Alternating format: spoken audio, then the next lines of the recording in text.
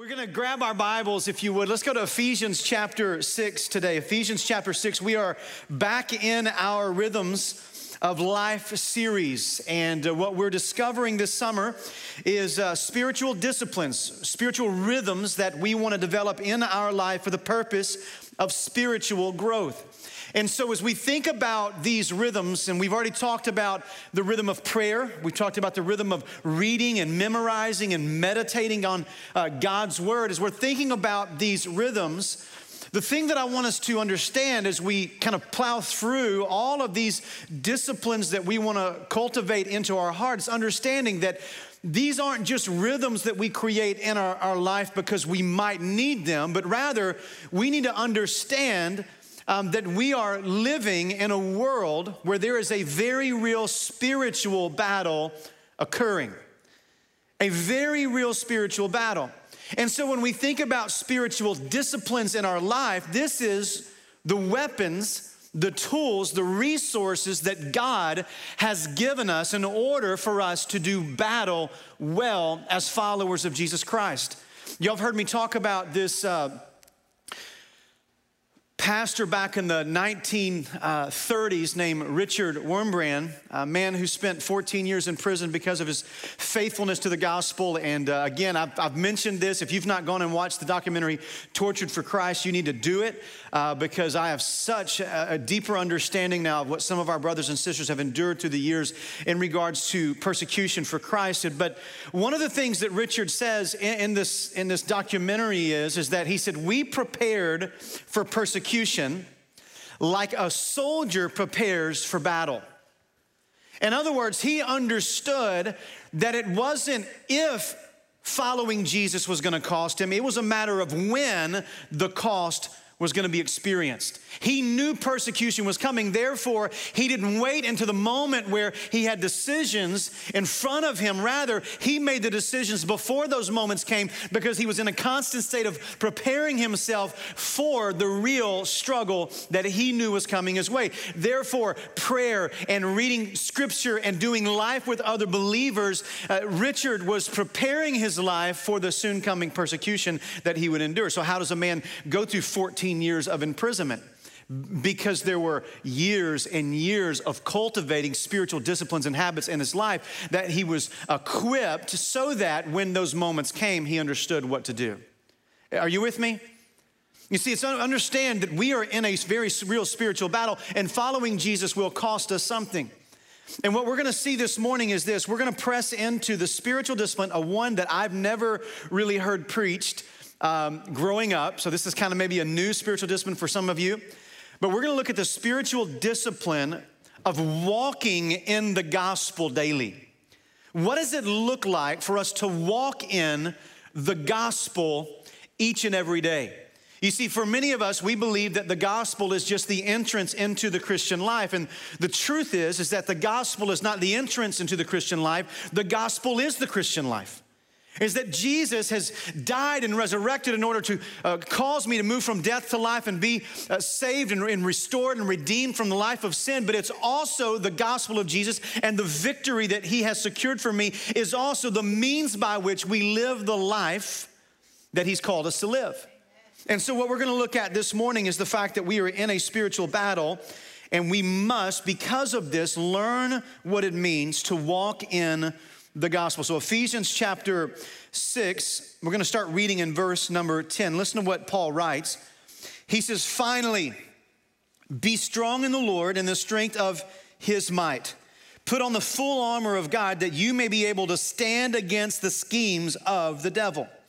For we do not wrestle against flesh and blood, but against rulers and against authorities, against cosmic powers over the present darkness, against the spiritual forces of evil in the heavenly places. Therefore, take up the whole armor of God that you may be able to withstand in the evil day, having done all to stand firm. Verse 14a, stand therefore. So in these verses, Paul is communicating the reality of the spiritual war that is being fought all around us each and every day. But Paul wants us to make understand something very clearly here in this passage. He wants us to understand that our ability to fight well in the spiritual battle is dependent upon our ability to appropriate the gospel into our life each and every day. So the only way that we can truly do battle on this spiritual battlefield is for us to understand that the gospel has given me everything that I need to find power and strength. Therefore, I must daily choose to walk in the power that is mine in Jesus. Amen? This is what Paul wants us to understand. This passage, when he's talking about spiritual warfare here and we wrestle not against flesh and blood, Paul's point here is not that we should have our hearts stricken with fear and be overwhelmed at the fact that there's a very real spiritual enemy. No, rather, Paul is saying, I want to inspire confidence in you in the midst of the battle because of what Jesus has provided for you. You see, we don't walk into spiritual battle with fear. You see, the scripture says that we've not been given the spirit of fear, but of what? But of power and of love and of sound mind. Where is that found? That's found in the finished work of Jesus. So Paul is not trying to get us on our heels to then all of a sudden be concerned and worried. Rather, he's saying, no. There's a very real spiritual battle and you need to be aware of it, but you also need to be aware of the fact that there is very real spiritual victory that is yours in Jesus. We don't live from a position of defeat, but a position of victory. So here's what we're gonna do, all right? So I'm just gonna kind of unpack this text for us. And there are going to be some applications. You're going to want to take notes. There's going to be some applications that are very practical at the very end. But what I want to do is just simply give you the instructions that the Apostle Paul gives us. So I want you to think of yourself right now. This is spiritual battle training right here. This is spiritual warfare 101. And so what Paul is going to do here is he is going to give us 3 commands, 3 imperatives in this passage of scripture to help us understand the necessity of walking in the gospel every single day in the midst of the battle that we are in. And what he's gonna do is these commands are built upon one another. The first is gonna be most important, and then he's gonna show us how to do the first in giving us the rest of the commands that we have. And so I want to give you 3 commands that Paul gives, and there's nothing pretty about this. I didn't rewrite it. I'm just going to give you what Paul gives you so that we can know what it means to walk and do battle with the enemy. So here's number 1. Here's the first command Paul gives us here. It's found in verse 10. If we want to fight well, listen to what he says. Be strong in the Lord and in the strength of his might. This is a present active imperative. So when Paul says, be strong in the Lord and in the strength of his might, this command here it's imperative. It's something he's calling us to do. He's not making a request. Hey, if you can get around to it, be strong in the Lord. No, he's saying you are called to be strong, to be strengthened in the power of the Lord. But here's what we need to know about this command. It's not just an imperative, but it's a present passive imperative. See, what does that mean? Present means ongoing. Passive means something that you experience, not something you do. So in other words, what Paul is saying here in this first command, this is the secret to spiritual warfare. This is the secret to walking a successful Christian life and doing battle well with the enemy. It is literally translated being made strong in the Lord. He is commanding us to continually be made strong by Jesus. He is not calling us to fight in our own strength, but rather he's reminding us that there is a strength that is foreign to us, that is available to us, and that is the means by which we fight well in this battle. You see, we do not fight or live this Christian life in our own power. The enemy, listen to this, is much stronger than us. He's much mightier than we are. The enemy that we have, he's going to talk about, we wrestle not against flesh and blood. Paul understands that the enemy, the evil one, and his army of demonic influences and powers in this universe, they have been at this game much longer than you and me. Like the enemy has supernatural power we don't have in and of ourselves. He has been scheming and he has been game planning and he has been doing battle since the days in the Garden of Eden. He is good at his craft. He is strong and understands his ability. He really understands how humans respond to different temptations, and he knows us sometimes better than we know ourselves. And so Paul is saying to you and me, listen, when you're facing an enemy like that, you need a stronger power than you have within you. You need a strength that is greater than the enemy, because the enemy is stronger than you in and of yourself. And listen, the reason so many Christians are running on empty spiritually, the reason we're experiencing spiritual burnout, the reason we're battle fatigued, and the reason for many of us, you just kind of given yourself over to the temptations that continue to dominate your life over and over and over again. And here's why. It's because you've been trying to do battle with the enemy and a power and a strength that is inferior to the power and the strength of the enemy. We do not have in and of ourselves and our own natural ability to overcome the enemy. And this is why Paul says to you and me, be strong in the Lord and in the strength of what? His might. You can live a victorious life. You can overcome the enemy. You can conquer those things that continue to trip you up over and over and over again. But you cannot do that in and of yourself. But there is a power and there is a strength available to you, but it's found in Christ. So Paul commands us, being strengthened by the power and the might that is found in Jesus. This is so incredibly important. Notice what he says. He goes, because we wrestle not against flesh and blood. Listen, we're in hand-to-hand combat with the enemy. When he uses the word wrestle against flesh and blood, he's talking about the spiritual reality behind the physical dilemmas.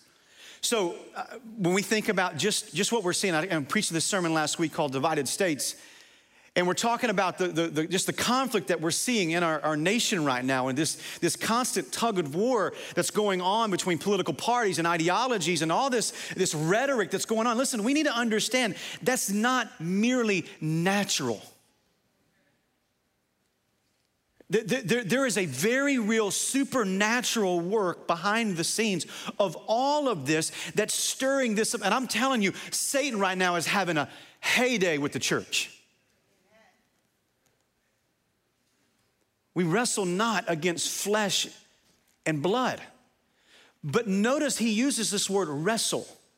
This word wrestle is literally hand-to-hand combat. The picture would have been two soldiers fighting it out, hands on one another. So picture this, UFC fighting. My kids work out at a gym, and at this gym, they train UFC fighters. And so we've gotten a chance to watch these guys train, and for hours they will stand there and just exhausted, dripping with sweat. And it's just these fights and the sparring that they do will go on for 10, 20, 30 minutes, take a break, and then do it again over and over and over again. Why? Because they understand that when they step in the ring, the reason there is only 3 to 5 minutes per round and only like 5 rounds in those fights is because the physical exhaustion, the strength that you need in the octagon to do battle with your opponent is it takes hours and hours of blood, sweat, and tears to be prepared for one round. And this is the mental image that Paul is wanting us to have here, is that we are in the octagon with the spiritual enemy. And therefore, we need to understand we must have a strength and a power greater than ours. And that strength and power is found in the person and work of Christ alone. And here is the beauty of this. The reason Paul says to us, be strong in the Lord and the strength of his might. The reason this command is so important is because here's what he's saying. I want you to stand in the power and the strength of the one who has already defeated the enemy. You see, this is the beauty. This is why this first command is so important. It's because Paul is saying, I'm going to command you to stand in the power of the one who has already defeated the enemy that's trying to battle you every single day. So why in the world would I ever want to go toe-to-toe with the enemy in my own strength? Why would I not want to clothe myself with the power and the strength of Jesus and stand in the victory that's already mine and him? I mean, this is what God is calling us to do. This is what Paul is saying. God has given us a strength and a power to defeat the enemy because the one that we receive the power and the strength from has already defeated the enemy. Isn't that great? Is that we're not fighting an enemy that we know how this thing's gonna end. So when I'm going to the daily battles, the victory is already mine. I just need to choose to rest in the strength and the power of the one who's given me the victory. What do you mean he's already defeated the enemy? I want you to hold your place in Ephesians, and I want you to turn over to Colossians. Colossians is a parallel letter to Ephesians, and Paul is gonna, in Colossians, help us understand the decisive victory that Jesus has already made available for us. And this is why Colossians 2, where we're gonna be in Colossians 2, verses 13 through 15. Paul is gonna help us understand why we must be strong in the Lord and the strength of his might because of the victory that Jesus has already secured for us. Look what he says, Colossians 2. If you're there, say, I'm there. Colossians 2, verse 13. He says, and you, this is talking about you and me, you were dead in your trespasses and the uncircumcision of your flesh. Now, so Paul is saying your spiritual condition in and of yourself is you are lifeless. You are dead. And your trespasses, and then he says the uncircumcision of your flesh, which simply means is that the life of sin that we are naturally born into. But he says there's something that happened in your life. Look what he says. God made alive together with him, having forgiven us all our trespasses. So here's the great news. So bad news is you're born dead in your trespasses, in your sin, in the uncircumcision of your heart. But now in Christ, you've been made alive in him because he has forgiven all the trespasses and all the sin. Isn't that great news?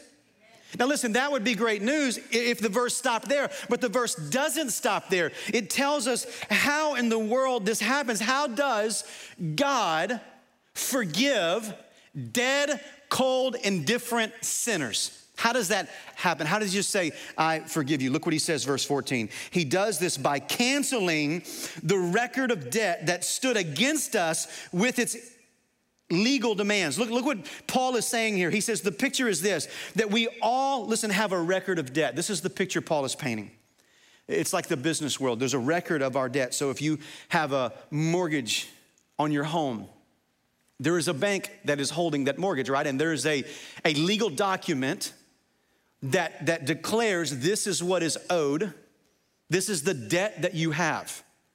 And he's saying, listen, the same is true for you and I spiritually, is that we have a spiritual debt, and there is a document of this spiritual debt. We owe God because of our sin. And listen, here's what he's simply saying here, is that, listen, we all have a debt that we owe, and every single one of us have defaulted on the debt.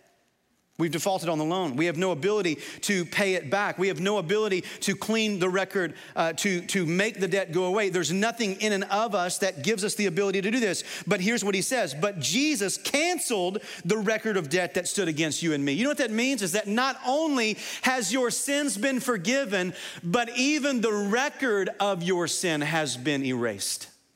How great is that? The accuser comes at you and tries to remind you of your sin past, and he's trying to remind you of a sin past that God himself has eliminated the records of. This is beautiful. Look what he goes on to say at the latter part of verse 14. He says, this record of debt, he has set aside, nailing it to the cross. So the picture of what Paul is showing here is this, is that, so he's saying you have a legal record of your sin, but now, not only has the sin debt been paid, but the record, the legal documentation of that has been completely eliminated forever. And then he answers the question of how. How did he do this? He says he did this by nailing it to a cross. Now, Paul is, this phrase, mentioning something that would have just kind of, light bulbs would have went off on anyone who understood Roman crucifixion. In Roman crucifixion, when a person was crucified, and declared to die by crucifixion, they would take parchment and they would write out the offense committed, so that everyone who saw a man or woman on the cross, they could see a declaration of the sin or the offense that they committed, justifying the fact that they were crucified appropriately. And so Paul is saying, listen, Jesus died for our sins. And he's saying, your sins and my sins were nailed to the cross. In other words, Jesus was not dying on the cross for sins that he committed. Jesus is able to cancel the record of debt, because on the cross of Jesus, every sin I have ever committed was nailed to the cross. Jesus died as if every sin you and I ever committed, as if he committed them himself. Which means the debt that we owe God because of our sin is fully met in the finished work of Jesus. Is that good news for anybody in this room? This is what Jesus has done for us. He has nailed our sins to a cross that he was put to open shame. He hung, he bled, he died so that you and I, who owe God a sin debt, not only would we have our sin debt erased, but it was nailed to the cross. Therefore, the record has been completely removed from me because it was transferred to the person of Jesus, who fully paid it. This is why on the cross, Jesus says, paid in full.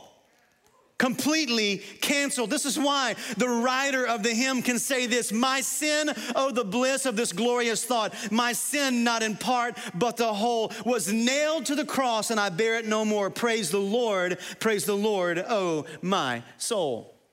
And this could be said of every single person who is in Jesus. So what does this mean for Satan? So what does this mean for spiritual victory? Look what he says in verse 15. In doing this, Jesus, he disarmed the rulers and authorities and put them to open shame by triumphing over them in him.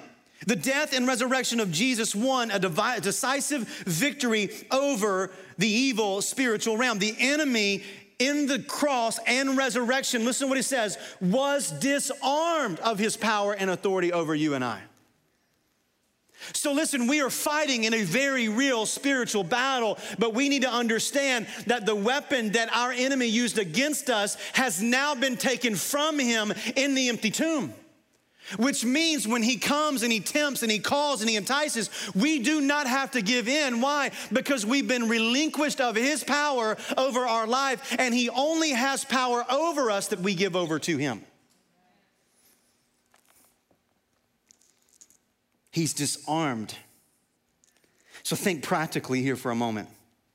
We were dead in our sin. We were held captive by the kingdom of darkness under the reign of sin and death. Our sin and our consequences was the weapon that the enemy used against us. But now our debt has been canceled. He has been disarmed of any power over our lives. He no longer has dominion, and his accusations have lost its power. Jesus has given a death blow to death, and Jesus now reigns victoriously over our enemy. And that is why the Apostle Paul says, be strong in the Lord and in the strength of his might. This is why the word gospel, it's a Greek word. It's the Greek word euangelion. It was not a church word or a Christian word. It was a military word. The word gospel is a military term, and it simply means the announcement of victory. So whenever you had two armies going at one another, so you had an army coming in to conquer a group of people, and the people were worried, okay, the enemy's gonna come, are they gonna devour us, and we're gonna be slaves of the enemy? What would happen is that the king would get his army together, and they would go out to the battlefield, and they would meet the army that was coming to take them over, and they would fight it out on the battlefield. And whenever the fight and the battle was over, if that king's army was victorious, there would be a messenger.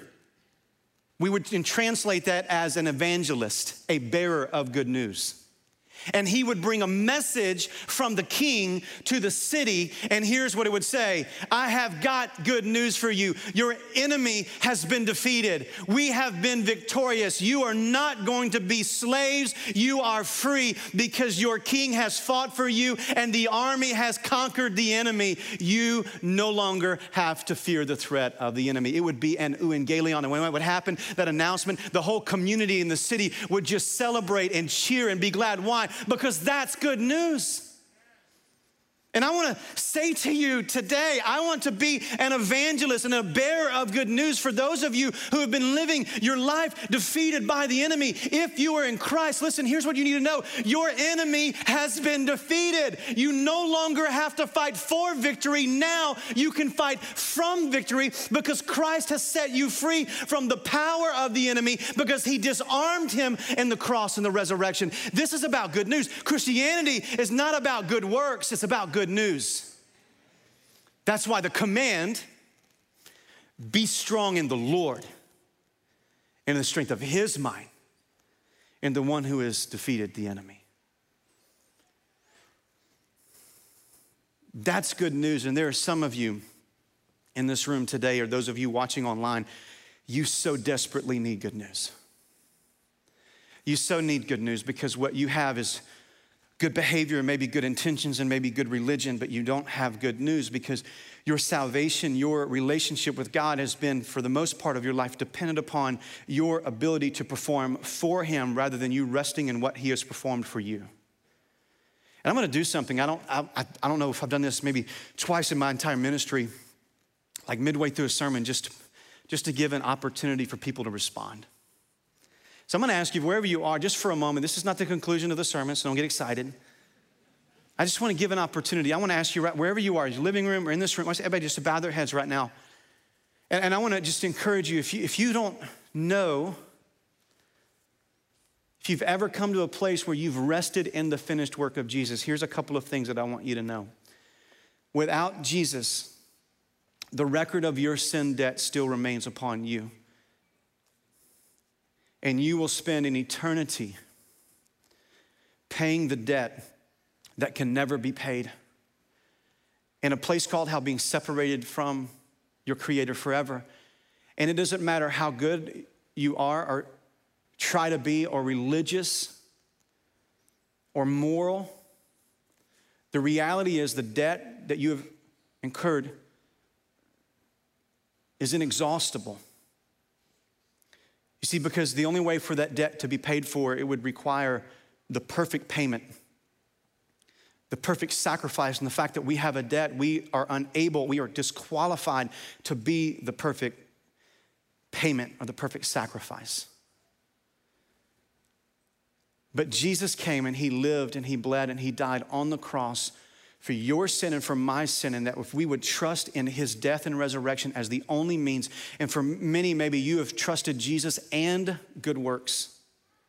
You've trusted Jesus and something else, and I want you to know it's Jesus and Jesus alone. And here's what you need to know. If you'll just transfer all of your faith from whatever it is that you have it in, and you place it in Jesus and say, Jesus, I know that I have a sin debt and I can't pay it back, but I believe that you died to pay it, and that you resurrected, and that in you I can be forgiven, I can be made alive, and the record of debt that stands between me and God might be erased forever.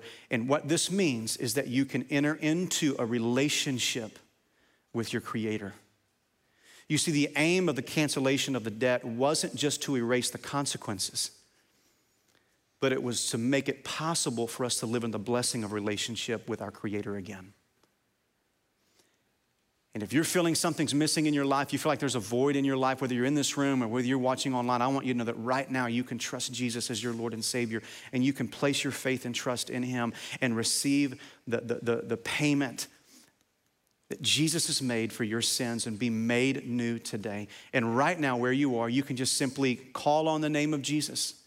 Right now, in your own words, you can say, God, I'm a sinner and I need a Savior. And I believe that Jesus died for my sins and he resurrected. And I'm done trusting in anything or anyone else to give me life. I want Jesus, his death and resurrection, to make me alive. Save me, forgive me, make me new. And you can pray that in the name of Jesus. And I want to say to those of you in the room, you can look up here. And those of you watching online, I'm going to ask you to do something right now, whether you're in the room or whether you're online. I'm asking you right now. I just talked about this a few minutes ago. You can text the letters NBBC to the number 313131. And if you prayed today to receive Christ, I want you to share that news with us so that we can send you resources. I'm serious. If you prayed and you're serious about this, of a new life with Christ, and I'm asking you right now, wherever you are, if you say, I don't have a phone, I can't text, great. Well, then you can direct message us, send us a private message on our Facebook page or on our website, and we would love to be able to give you information. But if you can text us in BBC to the number 313131, we would love to celebrate this new life that you've experienced today. Amen. Isn't it good that God, I believe, saved people right now? Put your hands together. Let's just thank and rejoice in that. If you're in the room, we're celebrating you. If you're online, we're celebrating you. And we're also going to celebrate the fact the sermon's not over, all right? So that's command number one. Command number two is this. Listen to this. Look what he says back over in verse 15 or verse 11. He says, be strong in the Lord and the strength of his might. Verse 11, put on the full armor of God. So how are we strengthened in the power of his might? He answers it in the second command. So how do we appropriate the power that we have in Christ? By putting on the whole armor of God, the full armor of God. This is a command that is not independent of the first command. He's actually telling us how do we do the first command by doing the second command.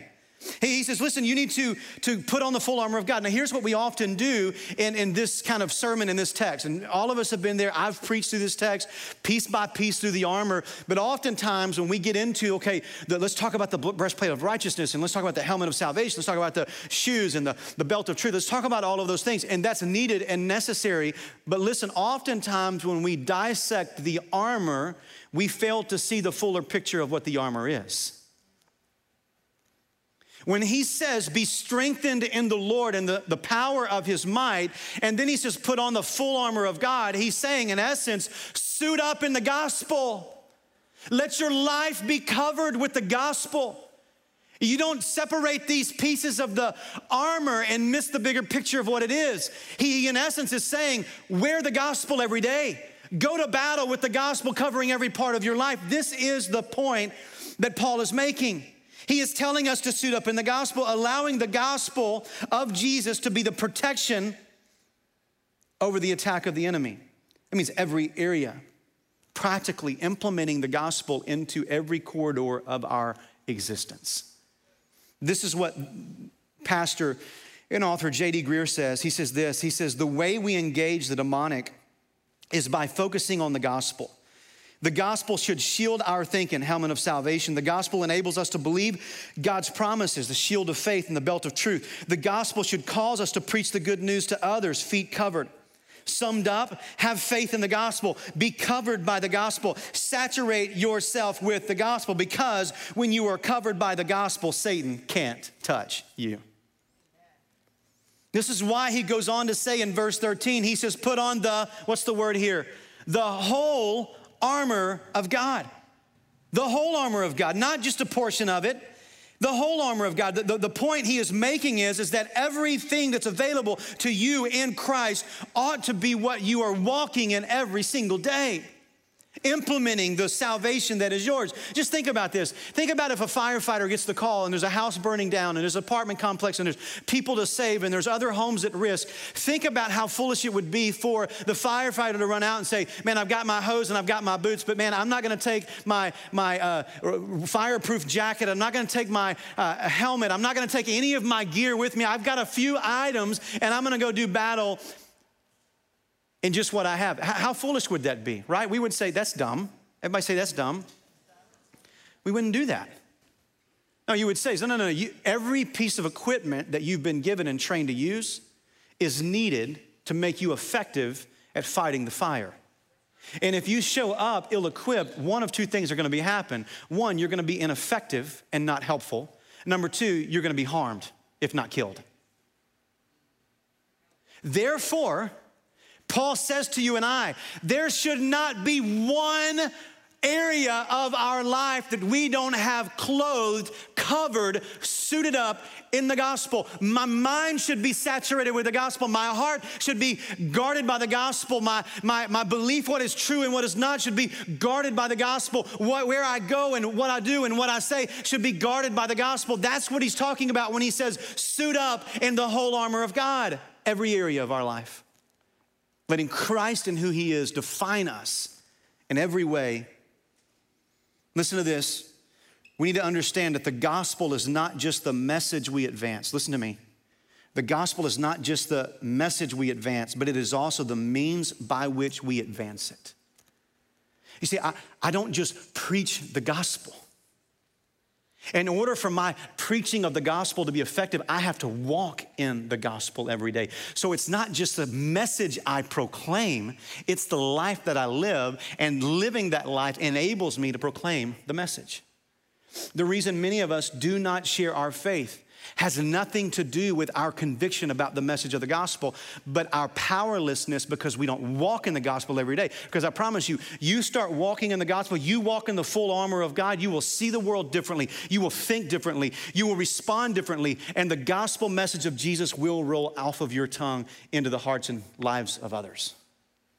But it starts with us implementing the gospel into our life. Now, here, what I love about this is that Paul is not talking just about, like, I think when we see spiritual warfare, we get the image of the girl's head spinning and vomit projecting out of her mouth. You know what I'm talking about? You've seen the trailer, or you've heard about it. The other denominations, they watch those movies, not us. That was sarcasm, by the way, especially if you're watching from another denomination. He's not talking about that type of spiritual warfare, although that's there, it's real, all right? But the context of Ephesians is everyday life. This is where the spiritual battle, this is where we need to be suited up. Paul, in this context, he is gonna talk about, listen, every area of our life, unity within the church, the purity of my life, my marriage, the way you use your money, the way you parent your children, the decisions you make for your home, the way that you treat your employer or your employees. He says that's where spiritual warfare is found. It's 5 o'clock traffic. It's your family going somewhere and something is said, and all of a sudden now there's just this, where did this come from? All of a sudden now everybody's at odds with one another. Listen, that's spiritual warfare. And in those moments, you need to implement the gospel into the conversation. It's practical. Which leads me to the final command. Verse 13. Therefore, take up the whole armor of God, that you may be able to withstand in the evil day, and having done all to stand firm. Listen to verse 14. Stand therefore. Now this command, stand therefore, again, is not independent.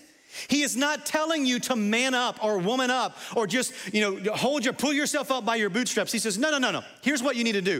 Think about the 3 commands. The first is this: be strong in the Lord and the strength of his might. Walk in a power that's not yours. It's passive. Receive this strength. Number 2, how do I implement that? By putting on the full armor of God. And when I walk in the full armor of God, what do? I stand therefore.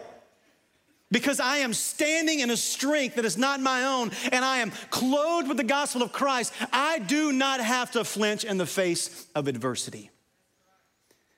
We fight from victory, not for victory. Therefore, he says, and he says this 4 different times in this passage, maybe 5 different times in this passage, to stand firm or to stand. 4 times in this passage, to be exact. But he has one main point in this. This is both defensive and offensive. And here's what I mean.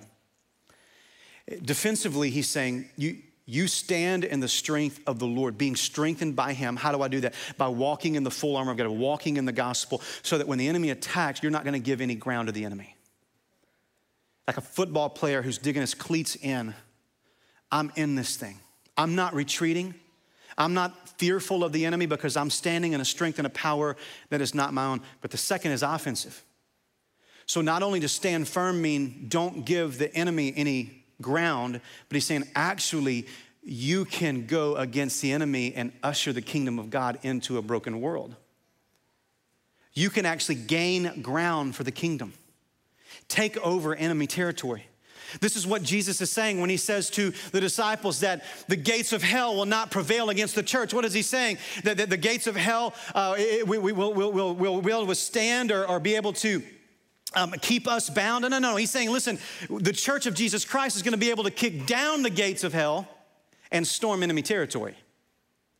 So when we think about walking in the gospel, the spiritual discipline of walking in the gospel, here's what this simply means, is that we stand firm because we're standing in a strength not our own, clothed in the gospel. Therefore, when the enemy hits me, he doesn't take any ground, but my life is a constant push into the enemy territory for the sake of the gospel of Jesus. Christians do not live on defense. We live on offense. And our calling is to advance the kingdom. So let me get practical with you and then we're done. I'm gonna give you 3 things to write down. Not gonna spend time here because I don't think we have to. I think you get the bigger picture. So, okay, Pastor, help me know some things that I could practically do for rhythm's sake. Here's number 1. Preach the gospel to yourself daily.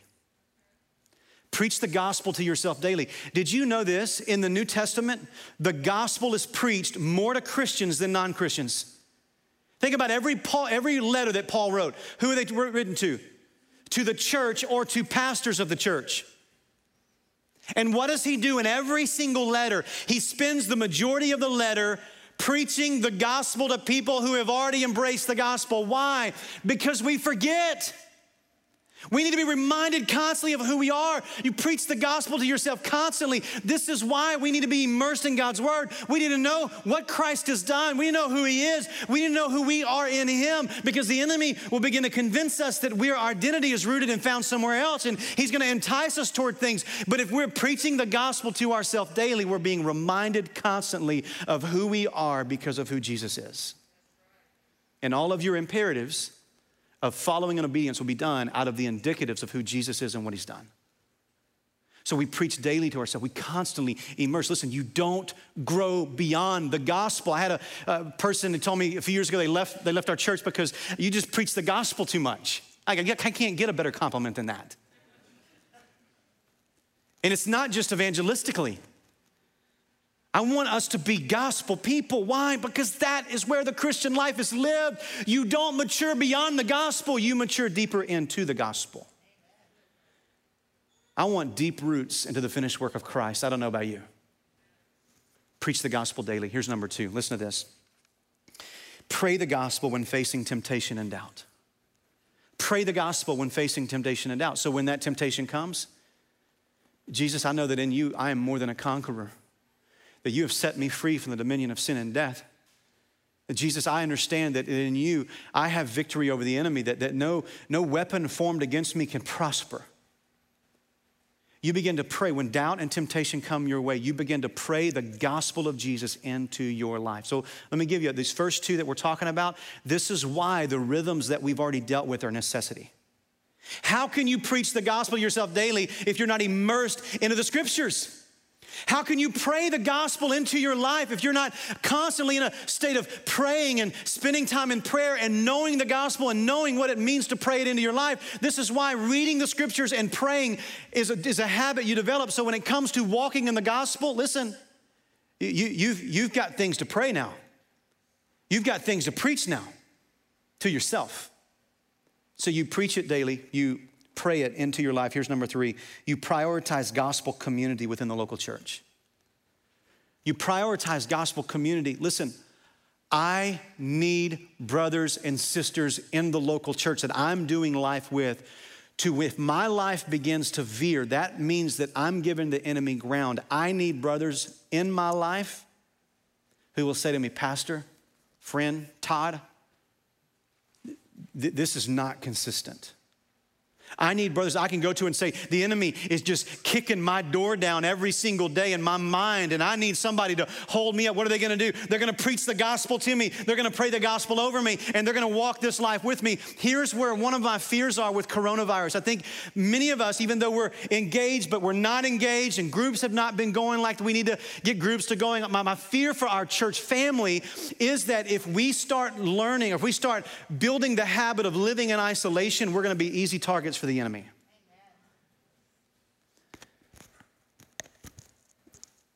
This is why if you cannot come to gather in person because of health reasons, continue to be faithful pressing in online. And I don't mean on Wednesday when you're running on the treadmill. I mean on Sunday morning when we're gathered together as the people of God, leaning into the Word of God together, praying and worshiping as the body, because we need connection to the body. And if you're able to be in person, to make this a priority. Listen, we are easy targets. And by the way, families, your families are easy targets. I want to remind you that we are living history right now, and there is a script of history being written into the hearts of your children right now. And either they're going to remember the coronavirus and all of the crazy chaos of 2020 as the season of life when their church, when their family leaned into the body of Christ. I remember going to church and wearing masks. I remember Dad pinching me because the pastor was preaching too long and I was getting bored. And I remember, gathering in our living room, and Dad would get us up and Mom would fix breakfast, and we'd get our Bibles and we would watch because we couldn't be there, but we were going to be where we could at that time. I remember that. Or they're going to remember, man, there was a lot of lake weekends, and we did a lot of traveling because, man, we had our get out of church free card. And it might be that history script being written in their life might be where they could really put a finger on, that's when our family began to drift. That's when I began to lose interest. Prioritize. The Proverbs say this: whoever isolates himself seeks his own desire. He breaks out against all sound judgment. Christians who live in isolation are wooed by the enemy to seek out their own desires. We need one another. We need one another. I'll end with this. I remember being in Africa a few years ago, probably 15 years ago now, and we were on a safari, and I was watching this group of giraffes move through a meadow, and I look over here, and there's a lion, and this is no joke. I'm sitting up on this hill in this truck, and there's this lion. You could see him weaving out, almost crawling, and we watched this for an hour. He was not in a hurry, but he began to weave through the giraffes. They had no idea he was there. We were watching from through binoculars, and before I knew it, there was a small giraffe, and this lion got between that giraffe and the rest of the herd. And this giraffe, being careless, young, began to drift until it went over a hill, and all of a sudden you saw the lion head that way. I don't know if he got the giraffe or not. I would have loved to have known. But what I was watching in that moment is how deceptive that predator is, and how creative he was at distancing the giraffe from the rest of the herd. Why? Because there's strength in numbers. We need one another. And so that's what it was doing. And so this is what I thought of. There are so many Christians who are easy prey for the enemy, because the enemy has used various things to begin to separate us from the body of Christ, from the people of God. And listen to me, if I could say anything to our church family in this season, we need the covenant community now more than ever. Why? Because we need the rhythm of walking in the gospel. And I have learned that the greatest way for me to walk in the gospel is to walk in gospel community with other believers. So here's what I want to do. I want to pray over you, and then we're going to be getting out of here and dismissed. But my prayer for you today is if you would put on the full armor of God so that you can stand in a strength not your own, so that when the enemy comes, you can stand firm in Jesus. Amen? Father, thank you for your word. Thank you for what you have done today. I pray now in the name of Jesus that you would suit us up in your Son and let us stand against the enemy with power. It's in Jesus' name we pray. All God's people said,